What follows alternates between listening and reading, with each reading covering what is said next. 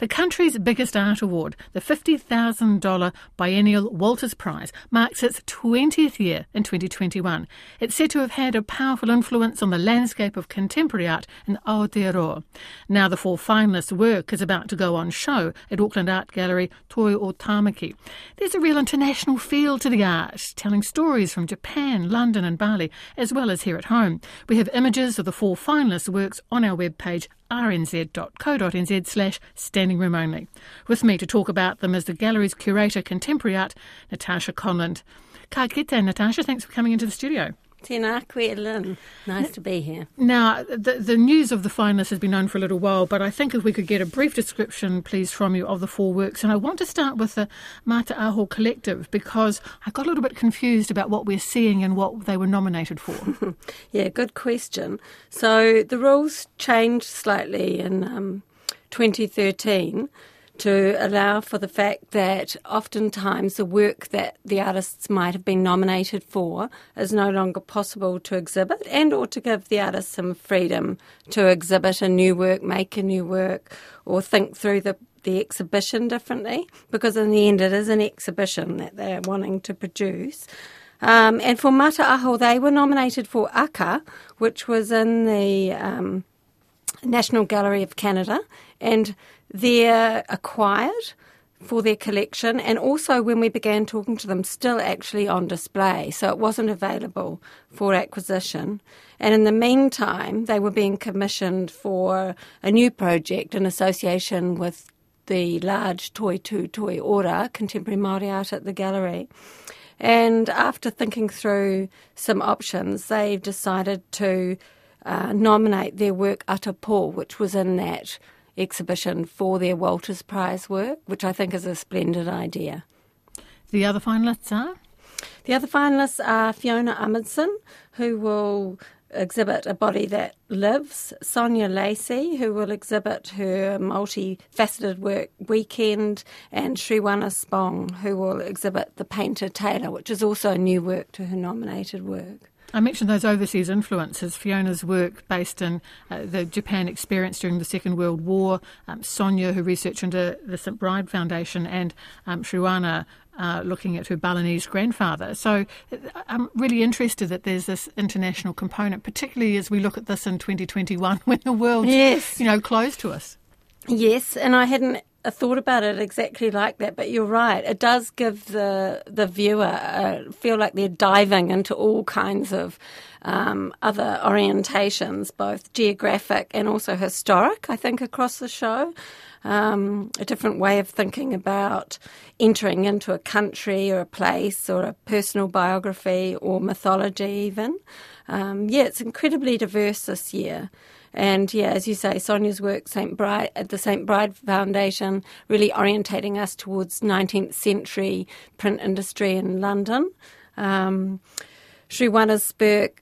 Spong's work, a sort of personal narrative for her, and thinking through her relationship to her grandfather in Bali through her work The Painter Tailor.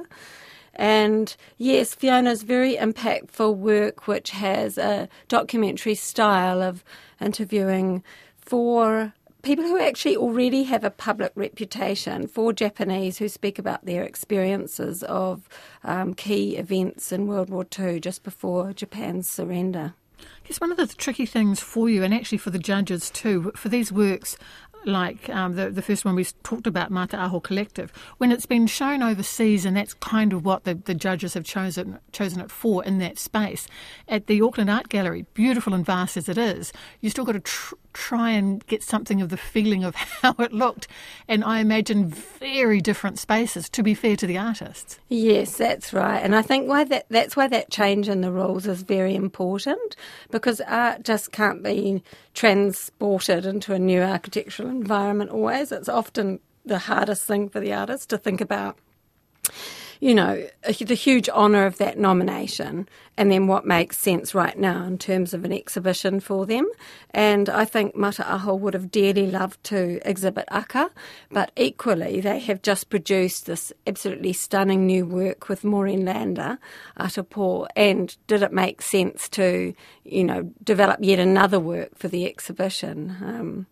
So Yeah, there's a lot of thinking through what makes sense for the actual exhibition, which is what differentiates this prize, I think, as opposed to a music prize or any other kind of literary prize, is that it is an exhibition and it's experienced, often in multiple times over the 3 or 4 months that it's on show. Again, given what would usually happen, you'd have an international judge come in. I mean, you and I have spoken about concerns about, this is a small country and, the judging process can be fraught. But what's going to happen this year with the borders? This year, we're still working on the possibility of the international judge and keeping that structure. But of course, like every organisation, it's a bit of work in progress still to think about how that might take shape. And we're preparing, option B and C as well to try and implement the final selection process, which will take place at the gala dinner on August the 7th this year. I mean, could an international judge fairly judge this just by images alone? I mean, how important is it for a judge to come at this stage, when it's making that big final decision for the award, to actually physically stand in front of these works? Because, I mean, I can see artworks on the screen, but it's never, ever, ever the same as actually being in front of it. Yes, well, I think everyone would desire the best possible outcome would be for the judge to be there in person. Having said that, we've just launched a digital tour of 2 exhibitions at the gallery, which gives you a sort of a greater detail and more ability than the human eye can see in terms of the examination of the artwork. So a digital experience is just so common and incredibly powerful today. I'm not saying that's the direction we'll go in, but I don't think there's reservations about the judge being able to understand the work digitally. It's more about those additional forms of engagement that take place around the time of the judging process. Natasha, I mean, always there are so many exhibitions for the judges to consider every 2 years. But of course, if we're looking back in the last year, there's been so much disruption. I've spoken to a lot of artists who had international exhibitions planned that, of course, haven't happened. Yeah. So I don't know, will the Walters Prize maybe wait 3 years for the next one, or do you simply accept the fact that maybe, when we're talking in 2 years' time, there will have been fewer exhibitions for judges to consider? It will wait 3 years, so that will be quite a disruption to the biennial form of the Walters Prize. But as you say, because there's already been a disruption, it seems natural and fair. So just as we've postponed this exhibition a whole year, then the next exhibition of the Walters Prize, instead of being next year, 2022, it will be 2023. So the jury process will have to take in both the years 2021 and 2 as part of the evaluation next time round. Yeah. The impact of winning the Walters Prize, I was reading the media release, and they were talking about how it's life-changing for them.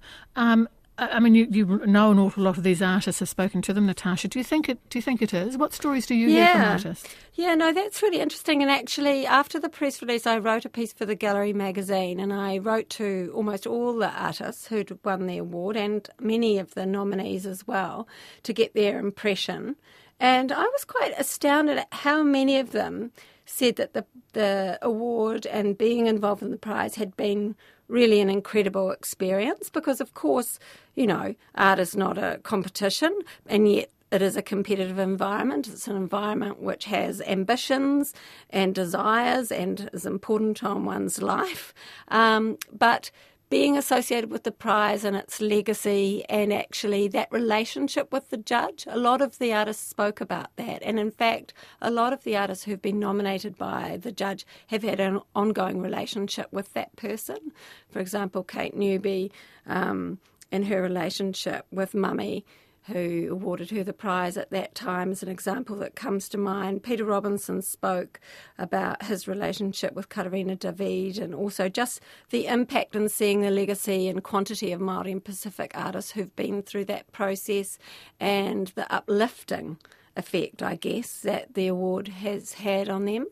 And I mean, something I reflect on, which it's easy to forget also, is the experience of bringing family and whānau into the exhibition. It's just filled with pride as an experience, and I think a lot of the artists remember that as being a time where their sometimes difficult career as an artist has suddenly made a lot of sense to their family and friends who may or may not be involved in the art world.